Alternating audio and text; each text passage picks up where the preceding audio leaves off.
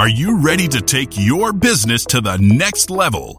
Every day there are countless books and articles that are published offering the key on how to make your business a success. It's easy to feel overwhelmed trying to keep up and run your business. That's why Deb Creer created the Business Power Hour. Keep up on the latest trends, best practices, and techniques for how to make your business a success. Let the Business Power Hour do the heavy work for you. Good morning, good morning. I am Deb Creer, and I am passionate about giving professionals the tools that they need to make themselves and their businesses as successful as possible. And today, we're going to have so much fun. And I say that every time. I know I do. But we're talking with one of my favorite people about one of my favorite things, and that's the University of Colorado, but just a little bit about University of Colorado. I promise.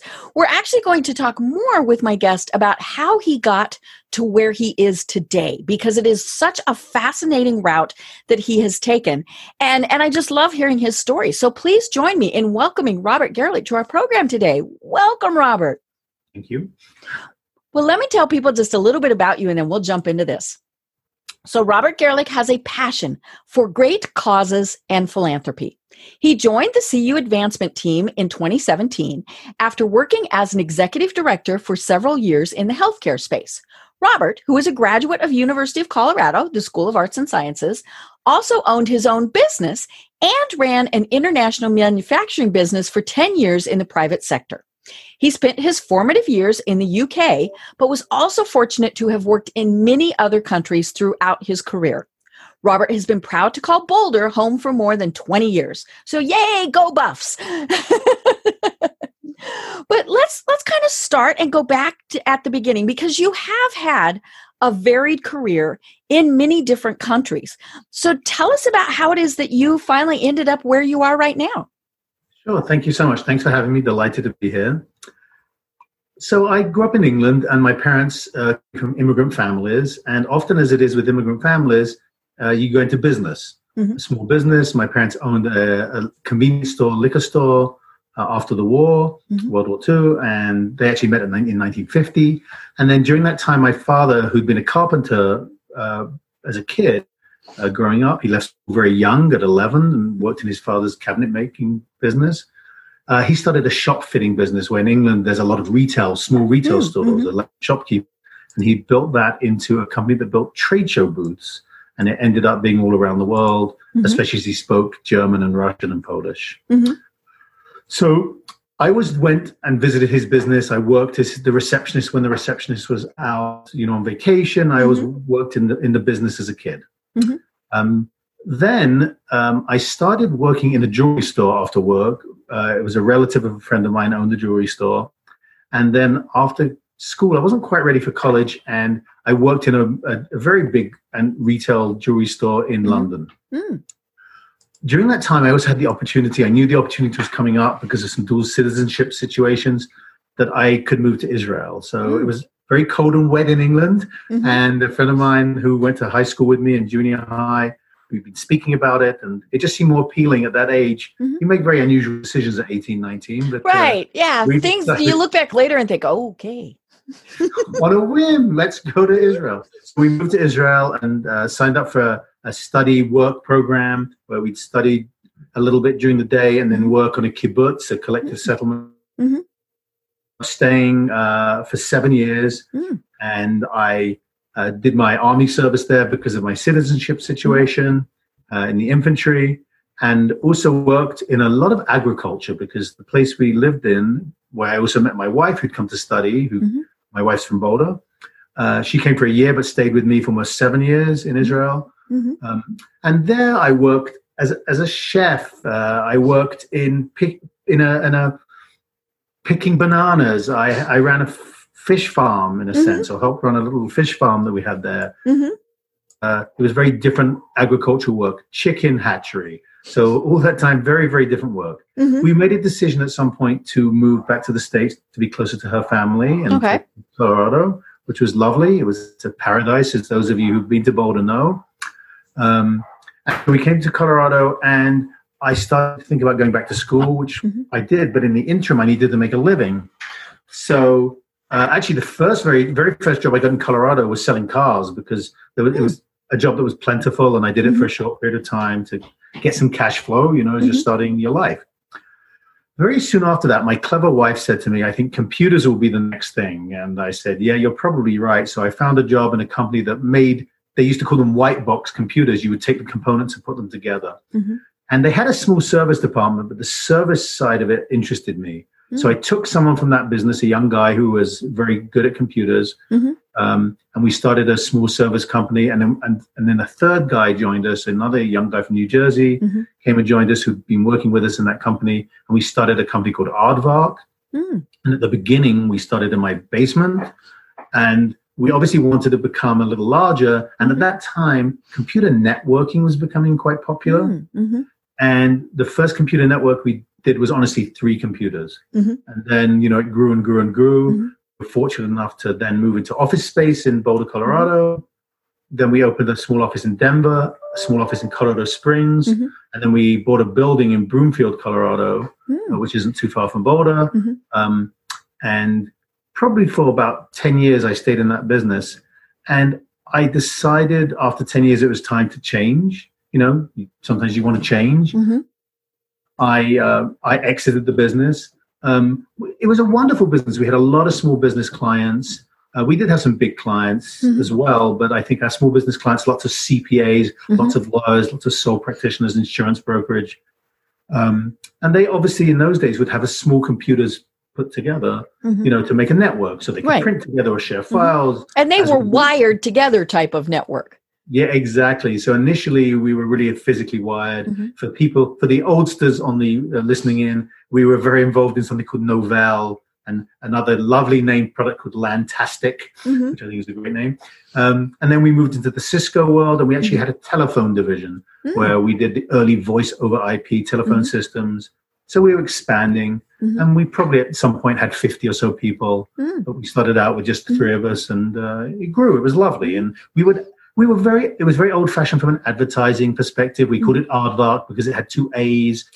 So you were at the start of the Yellow Pages. Yellow Pages, or I think also the Chamber of Commerce was huge for us. Yeah. So I was a big Chamber of Commerce guy. My business partners were more on the techie side. I was the marketing and sales guy. And I would go out and schmooze and find us a network and leads groups in Boulder, Denver, Colorado Springs, South Metro area of Denver. And so I was at 3 or 4 of those events a week, and that's really how we grew, being in the Yellow Pages. And then we had a very funny habit. We made a cartoon out of a character called Aaron the Aardvark. We'd have him on top of a Christmas tree or with a pilgrim's hat for Thanksgiving. And every day in the local paper, the Daily Camera, we'd have a small ad. And in those days, they had an interesting concept of advertising that they referred to as TOMA, top of mind awareness, which is an expression I use to this day for all kinds of business and marketing.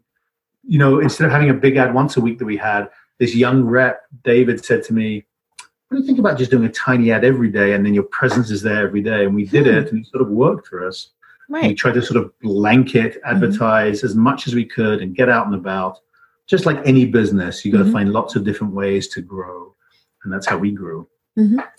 After that, I took some time to work with a web company because I wanted to know about early website development. Did some consulting for a company in Denver. And then during that time, I met up with someone who I'd known from the telephone side of the business. And he had a telephone business, but they also had a manufacturing business in their family in Denver. And that's how I got into the manufacturing. But I suppose the transition to what I do now happened at the time of my computer company. We were feeling fortunate, and we started doing some charity work. And my family had always been involved in charities, and I was interested. I worked at the homeless shelter for many, many years, cooking, and then doing outreach in the community to bring blankets and socks with my kind friend Larry. And for maybe 13 years, we did that. So we were always into charity, and we would put computers together for charities so they could have them for their galas. And that's how I got involved in JDRF, Juvenile Diabetes Research Foundation. And my youngest son has type 1 diabetes, so it was great that I got involved. And eventually I became board president and development director and all of those things on a basis. but I found that I was good at making the ask, so to speak. Mm-hmm. Dreaded ask, which isn't dreaded. It's not like a car deal when you sign on the bottom line. It's more of a relationship. Mm-hmm. And so I started gravitating towards that. And at some point after having, and we can talk about international travel as well, but after having traveled abroad and worked in many, many countries, fortunate to start a reseller network in places like Turkey and Dubai and England. I had an opportunity to apply for a position at JDRF, at the Juvenile Diabetes Research Foundation, and I was fortunate enough to become the executive director, and we were fortunate enough to grow. And that's how I sort of got into a nonprofit as a career, not as a hobby. Right. And so you've been at CU for, and it's funny, when I read 2017, I thought, no, that's not right. Because it's hard for me to believe that we have actually only known each other for 3 years. And part of that is because you've come to Atlanta fairly often pre-COVID. And you're kind enough that we have dinner and we get together every time that we're here. But you said something a second ago that I really keyed on, and that's that you build relationships before you do the ask. And of course, that works great in the nonprofit world, but in the for-profit world, that's the step that so many people skip. They meet you, and you're trying to get your hand back from that initial handshake, and they're trying to draw it back to get into your wallet. And so it is about building those relationships. Yeah, someone wise once said to me, always do this before you do this. So, also, I'm a chatty guy, so I have to be a very active listener. 2 ears, 1 mouth, try and use them proportionally. That's my weakness, I think. But I think that relationship building in the nonprofit is very similar to, as you say, relationship building in business. So I would say that my finest compliment in the computer business was we had this very sort of tough, hard-nosed lawyer we dealt with, and he would just call me to chat. And he billed by the hour very much. He's that guy, right? And he's a wonderful man, but he's a very aggressive business person, and he has a great skill, and he feels that he should bill for that, and that's very true. But he would just call me for a chit-chat, which I saw as a very lovely compliment. And it isn't a notion of knowing when someone's birthday is or their kid's birthday is. I think that's a little trite. It's lovely to know that. Right. I think really knowing about, you and your family, and knowing for you and Tom, for example, that beagles, your dogs, are a very large part of your life. Not just sort of platitudes about that. I think it's important for me to go and read about that so that we can have fun and interesting conversation about it. And I always learn something, right? What do I know about beagles? I knew Snoopy, right? So well, and Tom and I were talking about this. We went out to dinner with you, met you several times before you actually said that you would like to talk to us about becoming a major donor. And the way you did it was, certainly we didn't feel like we were pressured or anything like that. It was just, this is my job. I need to ask. And one of the things that we definitely felt was not pressured. We knew if we said no, wouldn't change anything. We'd still have dinner with you. But because we were comfortable with you, then we could have those discussions. And we laugh that, we're considered major donors, and we're major donors if we die today. That's the big thing, because there's those life insurance policies that are floating around out there. But, it really was something where, you definitely built that relationship. And like I said, we knew if we said no or not at this time, that was okay. Absolutely. And again, so many people totally forget that, if you're not going to do business with me, you're done. I'm never going to talk to you again.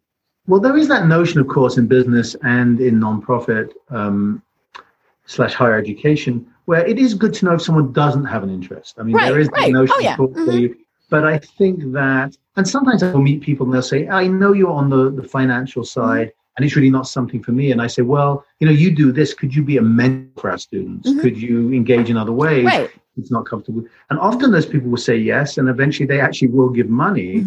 So I think the relationship, I'm not a transactional guy. It's just, I don't think I could be in a business where someone comes in and they buy something and they leave and you don't see them ever again. I'm interested in repeat business, so to speak. So it has to be a relationship. In your case, and thank you so much for being so kind to the University of Colorado and other things as well. I think, Beagle Rescue, whatever, the other things you're interested in. Whenever someone says to me, I love giving to the MS Society, I'm like, well, that's a very wonderful thing. Thank you for doing that. Right. And, we unfortunately have a family member impacted or whatever it might be. Of course, everyone has something in their life. I believe that people who really want to give sometimes don't know that they want to give because they don't know that there's very interesting vehicles. It's not always about cash. As you say, life insurance policies, IRAs at a certain age, you have to, deplete some of those funds in there. In fact, charitable remainder trusts and donor advice funds, there's thousands of ways of giving without writing a check, real estate, et cetera, but we can get into that if that's a question later. But I think more importantly, you can't just enter into a very intimate conversation. If I go to a life insurance salesperson, I say, hey, I want to get long-term care or life insurance, they know that that's what the relationship is all about. So with that in mind, you can have that conversation right away. But I think in the nonprofit world, that's something you have to get into. It's very personal. It's very intimate. And I think that, you have to really be careful how you get into that. Right. So it's interesting because it is, it's as you said, it's very delicate, because many people, most people have something that they're passionate about, whether it's, the earth, whether it's animals, whether it's childhood diseases, something. And more than likely, there's a personal reason. You mentioned that you were involved with the Diabetes Association because of your son. I worked for the American Cancer Society, and I applied there specifically because my grandmother had cancer. And then when I got my diagnosis, I told people, oh dear, I know just enough to be dangerous. But I also knew the resources and things that I could turn to. But we find those things and sometimes you can expand on them. But of course, one of the things that people don't always think about is their university. We all see these behemoth organizations that, have these gazillion-dollar football programs. And yes, I love my Buffs and Ralphie is there over your shoulder. There are schools that are certainly known for their philanthropic programs. That one of the other things that CU is obviously well known for is aerospace. Yeah. More astronauts have come from there than any other university. Places like the Ivy Leagues are clearly known for something totally different. But we never stop to think that they could benefit from us at some point. I've been a volunteer for CU for 25-ish years. And I did it specifically because I wanted to meet the other people who were on the board of the organization that I was a part of. Sure. For me, it was all about networking. Now, obviously it helped that I was an alum, but yeah, it was like, now those are people I want to meet. And, and I have been involved for, ever since then. Yeah, and I think that unfortunately, from a university perspective, I think in Colorado, for example, people assume that we have bags of money because we're a large organization and a public university. Unfortunately, probably under 4% is what the state contributes every year. Yeah, even though it's a state university, it gets very little funding from the state of Colorado. Yeah, we have to act like a business. That is getting donations. And often donations are for research, and they're often for kids who otherwise couldn't afford to go to the University of Colorado or any university. And obviously, we want to have a workforce for your business people out there throughout the world. We want to have an educated workforce and sort of an eclectic workforce. So in arts and sciences, we love that we're very interdisciplinary, that we're now working on a program for entrepreneurial sort of side of the arts and humanities. So if you decide you're a fine artist, you also have to be able to sell your wares. Right. You have to understand. You have to be able to read a contract. Yeah, look at a P&L, look at a balance sheet. Exactly right. So we're working on that side quite a bit more. But occasionally you'll have students, not occasionally, unfortunately, quite often you'll have students from homes where they're first-time college goers or just people who cannot afford the cost of education these days. And we obviously love supplementing that if we can with donations. On the other side, there's research, whether it be scientific research, whether it be non-scientific research, or teaching people about theater, about dance. We actually have one of the world's most renowned ceramics programs at the University of Colorado. I had no idea. Yeah, so So there's lots of ways of doing this. And again, when we meet people, you can't just blurt that stuff out. It's got to be what they are in, just like in any business. You know, if I bring to them sort of a widget, I say, oh, I've invented something for your phone. Well, I don't know if that's interested in or not. If you have a relationship, you might know that. Right. Or at least have gathered that information. Right. Well, and even if they say no or not at this time, if you've developed that relationship, it's exactly what you were saying before, top of mind. Because then not only are you still top of mind there, they're listening to other conversations. So they might hear somebody say, I need to buy a widget and I don't know where to buy that widget. And you go, Robert sells widgets.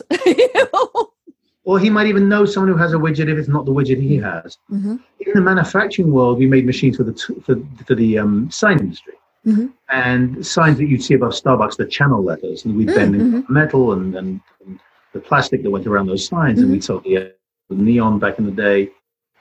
And so we had resellers for that machinery. If you obviously are making a sign for Wells Fargo and you're only making one, you could probably do that by hand. But if once Wachovia sells to Wells Fargo and you have to make 900 signs, you know, 2 for each branch in, 3 months, you need automation. So we provided that automation. And when we dealt with resellers both in the States and abroad, everyone was very different culturally. So I might have a German reseller. He's going to work very differently than a Turkish reseller. Right. So you have to have a relationship, but you have to understand how these people tick. And that makes it much more interesting for when you're dealing with them. You learn a lot about them. It's fun. Get to travel to fun places too, of course.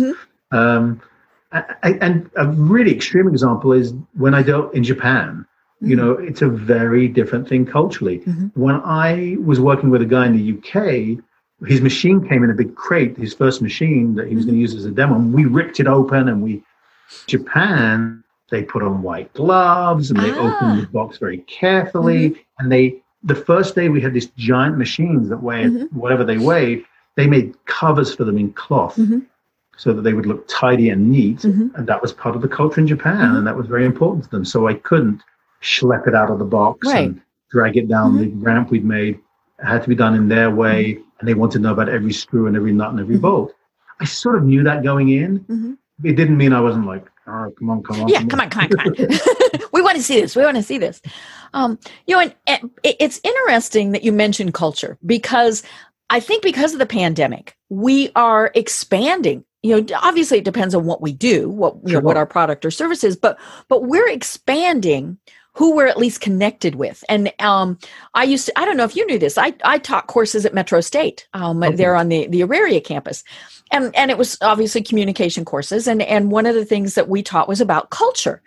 And we had a young man who was from Japan in the class. And so we had him explain things. And one of the things that he talked about was this little thing right here, your business card. Yes. And, and he said, if you hand someone your business card in the United States, typically they don't even look at it and they go, right? Or they stuff it in their pocket or they put it in a book or whatever. It's just because they're saving it for later. That is a huge show of disrespect in Japan, as you know, because this is an extension of the person. And so he told us, he said, someone of Asian, culture hands you their business card, you take it, you look at it, and then you put it in a place of honor. So you're not stuffing it in your pocket or whatever. And right there, I mean, that he said that can make a huge difference with how somebody decides to do business with you. And, it is different, especially, in many cultures, male and female. That is one of the big things. I still remember when we moved here to Atlanta, we had to buy some furniture, bigger house. So we needed some new furniture and we went and there, the owner of the store was one of the cultures that has a different view of women. That's just the way their culture is. And when the deal was done, I put out my hand and he wouldn't shake it. Oh, and he shook my husband's hand and he said, I would not disrespect your husband by shaking your hand. Now, I wasn't quite sure I bought that, but it was like, okay, and right? It was like, okay, whatever. But as business people, it's so important to research those things and even colors. I remember learning things about, this color in one culture means this thing. And in another culture, like green typically is one of those things that, especially say here, signifies money. Yeah. But in other cultures, it might signify something very different. So, if you're reaching out to people and working with them in other countries, hello, Google it and just check those things out. Yeah. So 2 quick things about that. That's wonderful. Your great observations. And I noticed in Japan, I fortunate to ask someone a smart question before making a foolish mistake, although I make many foolish mistakes every day. Oh, we all do.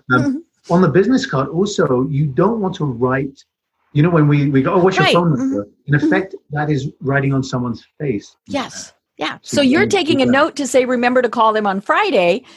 And in fact, what you did was insult them. Yeah, and with the internet, we can research all of these things. There are organizations that help with these cultural. Before I took a lot of trips, I actually went to this company that existed in Boulder at the time where you could take a course on sort of the culture. Right. Yesterday, we had a fun thing. I'm with some of my colleagues on my team. We're taking a French class together just for fun. Another lovely advantage of being at a university. And we thought about something. When you go to France or Belgium or French-speaking country, the pharmacies always have a green cross. So our French teacher lives in Colorado. And when her mother came here, she said, oh, great, it's a pharmacy. Oh, no, it would be a dispensary. Wrong green cross. Exactly. So a green cross suddenly means 2 different things. In France, it means a pharmacy. And here it means a dispensary. So, fun. Easy mistake to make. Right. Well, and even here in the United States, things are different. I remember my first business meeting when we moved here. We now, moved from Colorado, and I had, except for a brief period of time where I was in school in Kansas, I'd always lived in Colorado. And so we move here to the deep South. I mean, Atlanta is about as southern as you can get, even though we have so many people here from other places. But, I go to my first business meeting and everything came to a halt and we prayed. Oh, and I was just so startled by that because you never would have done that in Colorado. And, and of course I have learned that, I learned very quickly that, maybe you and I were just having dinner together. You might pray when the meal came here in the South. And so I learned not to immediately be putting food in my mouth. Just kind of take that little pause, all of these various things. And to me, it's a show of respect for the person, for their culture, for all of those things. Absolutely. And you also want to pray, make sure the food's not poisoned. I know. Yeah. And you never quite know sometimes. But yeah, it is something that I think many people, we all talk about the melting pot and things like that, but we're also still very proud of our specific cultures. Or the tossed salad, maybe, if you know, you have Yep. ingredients. And I mean, it is part of that building that relationship. If you remember, great example, you are Jewish, and so if I remember to send you some type of greeting on a Jewish holiday, that's just a little thing that you think, oh, wow. Did it take me more than 10 seconds to do? No. And I didn't. I'm sorry. I missed.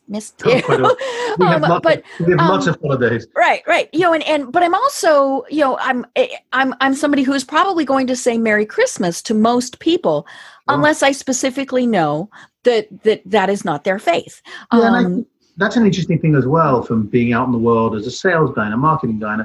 When people say that to me, I just see it as a way of people being kind. Right. It's like saying, how are you doing today? Yeah. They don't need to know that I don't celebrate Christmas. No. Say thank you very much and same to your lovely family. Why not? Right. No. Right. Yeah. It's a well-meaning gesture. Sure. And when a relationship goes further and people know individually, that's another good reason for having a relationship, because you can turn to someone they do celebrate Ramadan and that they're going to be fasting. You're going to be cognizant of saying, hey, do you want to go to lunch tomorrow? No. Part of Ramadan, we're not obviously going to go to lunch. It's good to know that going in, right? Well, and then to me, it gives a great opportunity to have more conversation, to say, that's very interesting. Please tell me more. And so, again, you're just getting that little bit of education that's in there. No, and I think you're right. And I think education, getting back to education, the reason I want to be involved in what I'm doing now is I love to be surrounded by educated people. I think in the US we have a very diverse group of people and in the world. And it's fun to have people educated because you can always have interesting conversations. We were fortunate to be on a call last night where we had interesting conversations with alumni from Atlanta about COVID, about what's going on in the world, CVC, lots of different businesses in Atlanta. And so I think that's really enriching. And that's obviously why I'm involved in what I do now.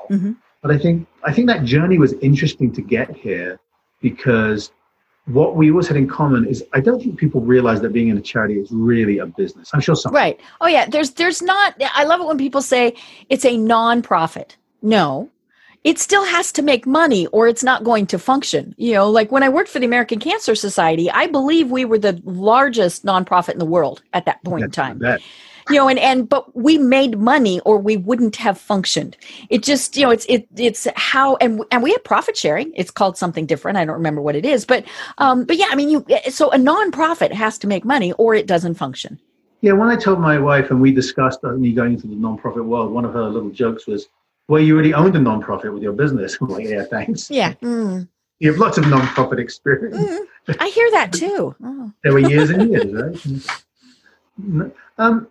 So do you see giving as was it something you always thought about, or was it something that sort of you related to later in life? No, my parents brought me up to be doing things. It was one of those things where it was probably the first thing would have been going to church and tithing. Sure. That would have been the first thing that I really thought about. And then just volunteering around the community. It's a very small community. Even though you have been in Colorado, have you ever even been up to Walden? It's really pretty small. I've not been to Walden. No one ever invited me. I know. Well, we're hoping to be out in Colorado next month, and so we'll see if we can remedy this. There you go. But there were limitations. I mean, there certainly weren't as many ways to volunteer up there. But we were in Scouts. We did a lot of things, and so that was just always something that I did. And then. And fortunately I married someone who, in fact, he probably thinks about it more than I do. And he's very fortunate with the company that he works with. They do matching gifts. And so, and September is their month to do that. So he's been very busily doing all of those things and getting those done. But it really did. It was the conversation with you that started us really thinking about doing our will. I mean, that was one of the big things was to think about that. I did a will when I was diagnosed with cancer. It was like, okay, I needed to have my medical power of attorney. I needed to get my affairs in order, right? But it was basic. It was one of those that I got off the internet, and basically it said Tom does and gets everything. Sure. And so it was, it was very easy, which here in Georgia you can do. But it did start us, when we were talking with you, start us thinking about what we would do, because we don't have children. I always laugh and say we have lots of nieces and nephews, but none of them have sucked up enough to get anything. And so, we did start thinking about that process. We are at that age where we probably should have been thinking about things like that. In fact, we're probably past that age. But, it was something where we sat down with an attorney, because at that point we knew it was going to be more complicated, because we would be developing a trust, and doing several different things. And so, what did we care about and what were the things? And, CU was obviously one of the big things. And it's interesting. And I'm assuming most places work the same. You actually get a form from the university that you fill out, that you say, here's my intentions. And so that was what we did. And it was funny because, we go to dinner, we present you with our form. It was, this very funny thing. But, it really was something, as I said, that we had thought about, but we hadn't done anything about it. And that's the one thing that I want to encourage everyone, and who's listening or watching. Doesn't matter what age you are, just thinking about it, or even writing it on a Post-it note doesn't quite count. Writing it down, yes, that is, that does make a legal difference, even if it is just on a Post-it note. But think about those things. Think about, if you have children, you need to think about, what you're doing with them. But pets. That's what happens to your pets if something catastrophic happens to you, and all of these things. But I did have to laugh when we were at CU and we went to an event for donors. And I was talking with one of the people from the foundation who I've known for many years. And he knew obviously that why we were there and what we had done. And I said, so Marcus, I have a question for you. I said, so if we both, my husband and I, die today, CU gets quite a bit of money because of the life insurance policies. And I said, but if we live a long time and really enjoy ourselves, CU might get 50 cents. I said, how do you and he looked at us and he said, the ultimate, and obviously I've remembered this, we wish for you a long but frugal life. And I just always thought that was so funny. Marcus is great, but it is something for people to be thinking about because, it's like we said, ours is primarily a life insurance policy. And so, that's something fairly easy to do. And I think a lot of people don't realize that if they get life insurance through their employer, they can designate, a nonprofit entity on that. It doesn't have to be a spouse, a child, a sibling, or whoever. I mean, you can put whoever you want on there. It's a little bit different paperwork, but yeah, you can do that. No, and it's very interesting that two things. First of all, one, it may be slightly different from the business world is I tend to ask people permission to talk about financial matters and say, hey, the next time we meet, could we just have more of a business meeting and talk about fiscal matters? And people are usually up for that. Or they say, oh, no, not for me. And that's great. And they're just busy. Sorry, I can't see you this time. Sorry. Exactly. Although people are very kind, I have to say. But I think that notion of giving is really important for many, many reasons. One, people are very generous. It's a very philanthropic country we live in. This is America, for whatever's going on around the world, it's a very philanthropic country. People are very kind. It's a little different in where I grew up, it's a welfare state, so people may feel they don't have to give as much, but they still give very generously. So with that in mind, I think that notion of giving, one of the things people always forget about is that if you leave money behind you, you're not organized, you know who's going to get that money. Yeah, Uncle Sam. Yeah. And many people don't want that to happen. I also am surprised how many times I hear from people, you know what, my kids and my grandkids very honestly are set. I have a niece I'd love to give a little bit to, or whatever, or a cousin, whatever it might be. But generally, I hear that quite often. Hey, we've been fortunate. Our kids have been fortunate. They live in nice homes. Obviously, some people give to their kids and they give a small amount to other institutions. But I think the key to what you're talking about, Deb, is that notion of it doesn't have to be cash. It can be life insurance. It can be, as we said before, an IRA. It can be whatever vehicle you want to use. We have had properties often willed to the University of Colorado and other charities I've worked in. It's pretty rare that people say, I'm just going to write you a check. Something hugely important to me personally is that notion of acknowledgement and thanks and stewardship. I don't like the notion of someone giving so generously, we never knew about it. It comes to the university, and this happens. Suddenly in someone's will, you go, well, here's you get $20 million and you don't know who the person was. Yeah, and I think it's lovely in someone's lifetime to show them, hey, these are some scholarship recipients right now. These are the sort of people you'll be supporting long into the future after you have sadly passed. And that's what I think people should deserve, to have that stewardship and that acknowledgement. And also, honestly, if I can be super frank, just like any business, when people are donors, they get more access to events and access to the higher ups, whatever it might be. They don't have to talk to me anymore. But it's a lovely thing to be able to thank people, really. Right. And it's funny, when I first started volunteering for CU, I was having a conversation with someone from the foundation, and that was when I still worked at the American Cancer Society. And so I kind of had, a thought on this. And this person is no longer with CU, hasn't been there for a long time, but his philosophy was that you only really recognized big donors. Even if it was a planned giving thing. And my philosophy was the opposite. Somebody giving you $10. Now, yes, it takes time to thank them. And there are obviously, you're not going to thank a $10,000 donor the way you thank a $10 donor. I mean, but I said, if you don't acknowledge that $10 gift, that might have been their way of dabbling their toes in to see what would happen. And so that $10 donor, or, we mentioned, that all of a sudden you get this $20 million policy when somebody dies. Maybe they donated $100 a year. And it was just something that they did. They wrote that $100 check. Clearly something impressed them, or they wouldn't have done something major like that. But it is about that, acknowledging all of it. Even if it's an email, even if it's just a listing, somewhere, people want that. I got called on that earlier this week because we did just have our National Beagle Show, and we recognized our donors, and that was my responsibility. I was putting that together, and I forgot somebody, and she called me on it. Now, it was very nice and very sweet. And her point was she just wanted to make sure that we actually got the money. I mean, that was the thing. And so that was very sweet of her.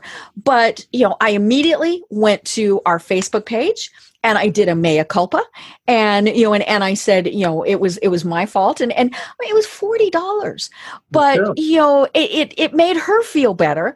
But yeah, she noticed that she hadn't been on the list, and so it is, it's those little things sometimes that really make a difference with somebody thinking, okay, well, this time it was $10, next time it'll be $100, and then maybe I will leave, the bulk of my estate.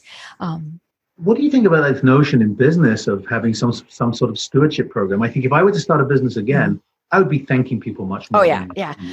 I love it when businesses get involved in their communities, and there's so many different ways that businesses can do it. Obviously, it depends, there's lots of different things that they can do.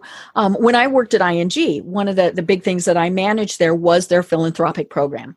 Now, they had a hefty budget, and this was quite a long time ago, and it was a hefty budget. So we were able to provide cash type of things, but one of the programs that meant the most to our employees they were math tutors to the nearby 8th grade.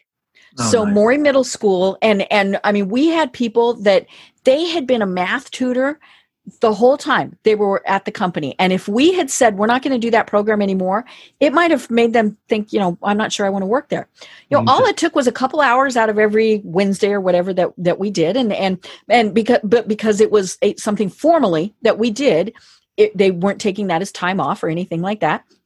But, but clearly we weren't giving any money. I mean, there was not, but that was one of the programs that was valued the most. And that's what I think businesses now need to think about, because not everybody can write the checks. But how can you help? What can you do?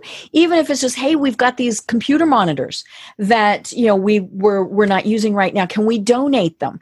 Now this is not the place to dump your old stuff. Right. We've all seen that happen, right? But, there are certainly ways where you can help. It doesn't have to be monetarily. No, and I think you're right. And I think that I'm fortunate enough to also be on the Children's Diabetes Foundation board, which is part of the Barbara Davis Center on CU Anschutz campus. Right. And so it's fun. I would hate not to be involved. And, the university is very good about giving us time off. If I go to a board meeting, they're like, of course you should be going to a board meeting. When we're in the same sort of philanthropy business, of course you should be involved. And so businesses are really good about that. And I think my question was also a little bit about that notion of thanking in general in the private sector. So I think that I don't recall when I was in business that I thanked our customers enough. People spent money. I think we're really good at thanking people in the nonprofit world. We could still always do better. But certainly in the business world, I didn't think to say, who are my most loyal clients? What should I do for them? I think we probably thought, what do we do for them at Christmas? We invite them to a party, or we buy them a bottle of booze, or whatever it was. Less fashionable to do that these days. But whatever it might be, don't you think that sort of those stewardship programs in the private sector would sort of go a long way to customers knowing that they were appreciated? They would. We were chatting last night on a different Zoom call with a gentleman from Chick-fil-A. And of course, we brought up the fact that one of the things that they are all taught to do is they, whenever they're assisting you in the process, they end with, "It's my pleasure to serve you." And what I always like about it is almost always, not quite every time, but it is always sincere. And because there's that difference too. I mean, if somebody tosses my food and says, "Hey, it's my pleasure to serve you," I'm like, no, it wasn't. But if you always know it's coming, at least mostly from the heart, it's the same thing. So, and you're right. I think as business owners, as working for companies, whatever it is, we don't say thank you nearly enough. No, and that's an interesting thing with the Chick-fil-A of the world. That's also a cultural phenomenon. Right. So if you spend your whole day saying it's a pleasure, that eventually gets ingrained. Of course, it becomes a pleasure because it's just a positive attitude around the place. And I think that obviously we have that at the university when we see a young student succeed. We have a student in our office who's a senior. He just got into a program in New York for his master's. And, he comes from a home that's very, very poor. We have another student that also came from a very unfortunate background and has traveled to Colombia on a travel abroad program with help of scholarships. And now is doing internships. He did it for First Bank, which is a regional bank in Colorado last year. And I think now he's looking at Morgan Stanley for this coming summer, if it all works out with COVID. And, this is a kid who, if you looked at him 5 years ago, you'd say, okay, hopefully he'll get into college. And now we're talking about Morgan Stanley. So that's the wonderful things that can happen with people being kind. Well, and it really does take so little. I go out to the post office or to the post office, to my mailbox yesterday, and there's this little card in there. And I'm like, there's no return address on it. So I'm thinking, okay, what politician is sending me something, right? And I open it up, and it's this cute little thank you card from somebody who attended the dog show last week, just thanking me for everything that I did. Oh, how lovely. And that was all it was. And now that little card will have a place of honor in my office, because part of it is we don't do that anymore. Now, we might say thank you verbally. We might send them an email. We might post on Facebook, whatever. But the fact that she took the, probably 5 minutes from start to finish process of and it was personalized. I mean, it wasn't just, and that always gets me when I get the thank you for my graduation gift. It's like, no, you can take the time to say what it was. Exactly. But yeah, I mean, the fact that she took the time to acknowledge that I had spent a lot of time working last week, that meant the world to me.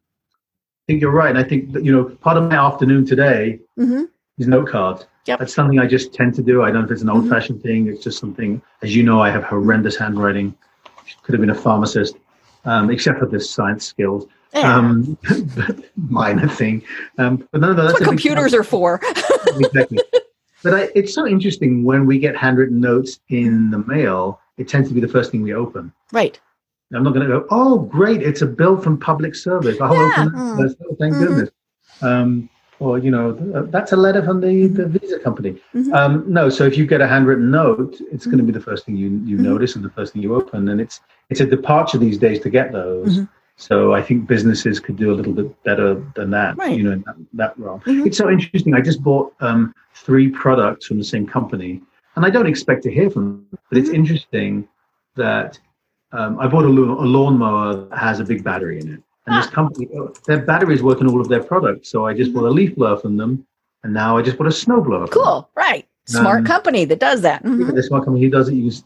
But it's interesting that if they had a really good database, they're like, okay, guy in Colorado, we have 4 or 5 more products, and maybe we marketed to him that we also have whatever else we have, an edger or whatever we have for the garden. Or a chainsaw or whatever. I'm scared of chainsaws, so I wouldn't do that. But it'd be interesting if they had a sophisticated enough database to look and say, okay, we're not a giant thing, but here's a customer that's growing, and and here's a discount for you. Yeah, and if you do mind mentioning us on social media, as you know, I'm just like you. I have lots and lots of people on LinkedIn and lots on other social media platforms. So, just interesting how businesses, how we feel when we sort of analyze it from the outside. Oh, how would I deal if I knew this guy was really becoming a big super fan of that? Great products, by the way. I'm not going to mention their names because they haven't written to me yet. So they haven't been nice yet.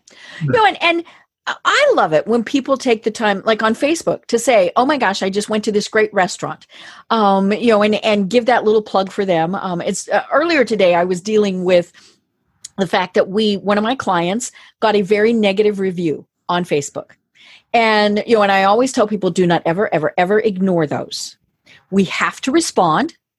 And even if it is just to say, we're sorry, because in many cases, you can't get into the details and you don't want to. I mean, you never want to get into a pissing match on social media with somebody. And, and most people just want to be acknowledged. They want to know that you heard them. And so saying we're sorry that happened is what we need to do. And so, this woman had this very negative review. And so we responded and said, we're sorry this happened. Please contact us. Now, they never do. They just wanted to vent for that little bit. But then the best thing happened. Other people responded to that review in positive ways. Nice. But it is, but we always take the time, whether it's a positive or a negative review, to thank somebody. Thank you for bringing that to our attention, or, all these various things. And, the same thing goes with all of these various things that we've got going on. If you went and had, a great meal at a restaurant, thank them. Whether, and clearly, it is sometimes a cultural thing as to, the younger generation is going to use one platform and, they might say something on Twitter and, all these things. But, as a business owner, we love that. We love seeing those. But as we get those, thank those people also. Hey, thanks for saying such nice things about us. Because I'm not going to say something nice again isn't it funny? I'm not going to say something nice again if you don't acknowledge that I said something nice the first time. No, I think that's great. And I think it leads us to another point from a business perspective, that acknowledging your staff, I think I soon realized, like in Aardvark, my computer business, I realized after a period of time, the way we were advertising, being out and about, getting new clients, I realized it was a little easier, although not easy, a little easier to get clients than it was to get good staff. So I wanted staff that had a computer interest, but not a computer background. I wanted history majors and poli-sci majors, because we were often spending days at clients. We couldn't just have some sort of computer guy looking at his shoes. Right, yeah. We had to have a social being. But with that in mind, cultivating that staff, you've got to thank your staff. I love giving the team I'm fortunate enough to lead right now. I love giving them credit. It's a lovely, lovely thing to do. And I think that acknowledging people, that positive reinforcement, is extremely important. Right. Retention's tough. I know now we're in a different kind of economy, but it won't always be like this. I'm a bit of an optimist, in case you couldn't tell. And I think that if you want to it's very expensive to hire people. Very expensive. Right. Oh, yeah. So retaining people is huge. So my only other tip from the nonprofit world and the for-profit world is try and retain people by acknowledging them and growing them and nurturing them and helping them become. Right. I would surround myself with people much smarter than myself, and then I look just fine. Oh, yeah. Well, and, it's more difficult now when we're not in the same offices. Everybody's on Zoom and home officing and all of those things. But, quick little emails saying, hey, thanks a bunch. You send them a gift card for McDonald's for $5. I mean, all these little various things are great ways to acknowledge that somebody did a good job. And they don't even need it to be public. I mean, it doesn't have to be, that you're naming them employee of the month and, they get the good parking spot or whatever. Sometimes just walking into their office and saying, oh my gosh, Robert, thank you so much for going above and beyond this week.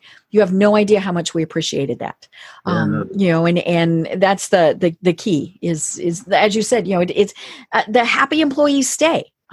Even if they could get paid better elsewhere or all of these various things. And you mentioned, educating them. Sometimes when you educate them, they leave, but that's okay because they left you in a better place and they're going to a better place. Yeah, is that old notion, we always see that meme online about, what about if I educate and pay to educate these people and they leave? And you say, well, what about if I don't educate them and they stay? Yeah. Right? No, you don't want that. Right. And I think you're very right. Do you think that people are looking at ways of changing the way that they acknowledge people? We tease about the free space, the best parking space. Quite mute these days for most people who aren't. Right.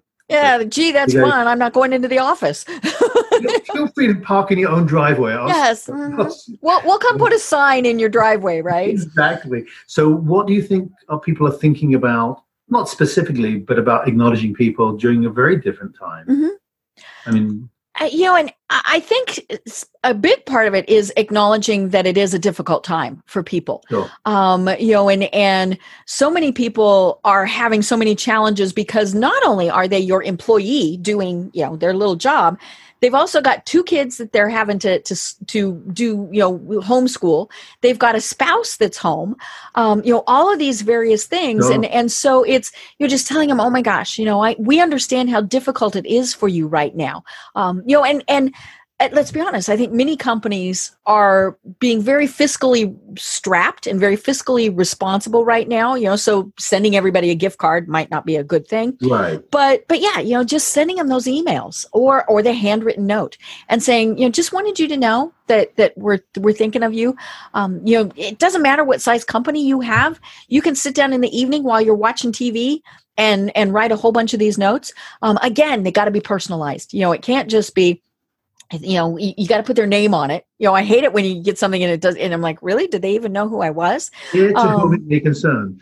Yes. To whom it may be concerned. Thank you very much. Or then when the envelope is addressed by somebody different, that's always kind of one of those weird disconnects too. But I understand. I mean, a lot of times you give it to somebody and say, okay, now you take care of finishing all of this. But yeah, it needs to be, that personal note that says, Robert, thank you so much for working on X project, be specific, and all of those things.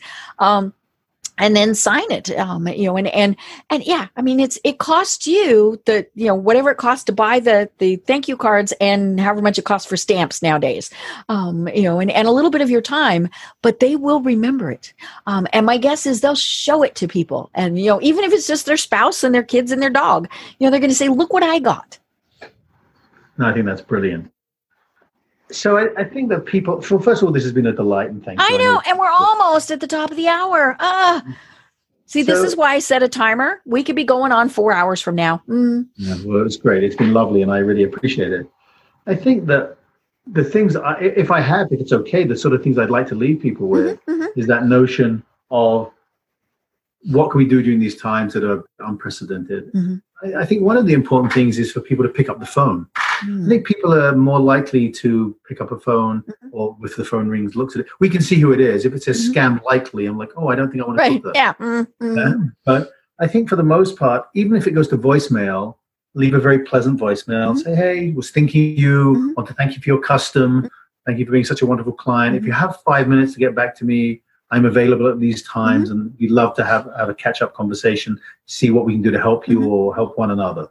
And especially from a networking perspective, I think people sort of discount the phone. I know the younger generation isn't quite into the phone, and that's fine too. Right. But if I get a text saying thank you, that's just as good.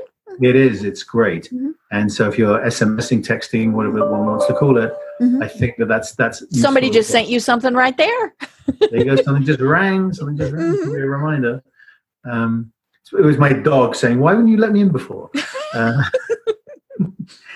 So no, I think that's it. Obviously, I think be kind, and I also think of institutions if you can that need help right now, because there's lots of organizations that need help currently, both in business. Send your, try and support small businesses. Try, if you're going to go out and eat or get takeout. Chick-fil-A is a wonderful organization, for example, so you can support, but also think about smaller organizations that need help right now. So that's one thing, both on the profit side and the non-profit side, and see what you can do to help, even if it's a small amount. And as you mentioned, that $40, it's important. Every $40 counts. I mean, it's $40 I didn't have before, and the Beagles didn't have before. So that's wonderful too. Right. Yeah. I mentioned that we were just traveling, and one of the towns that we came through, somebody had sold yard signs. And it said, just be kind.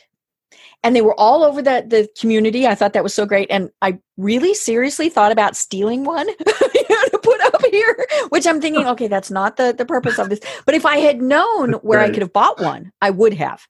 But it is. It's just right now, more than ever, we need to just be kind.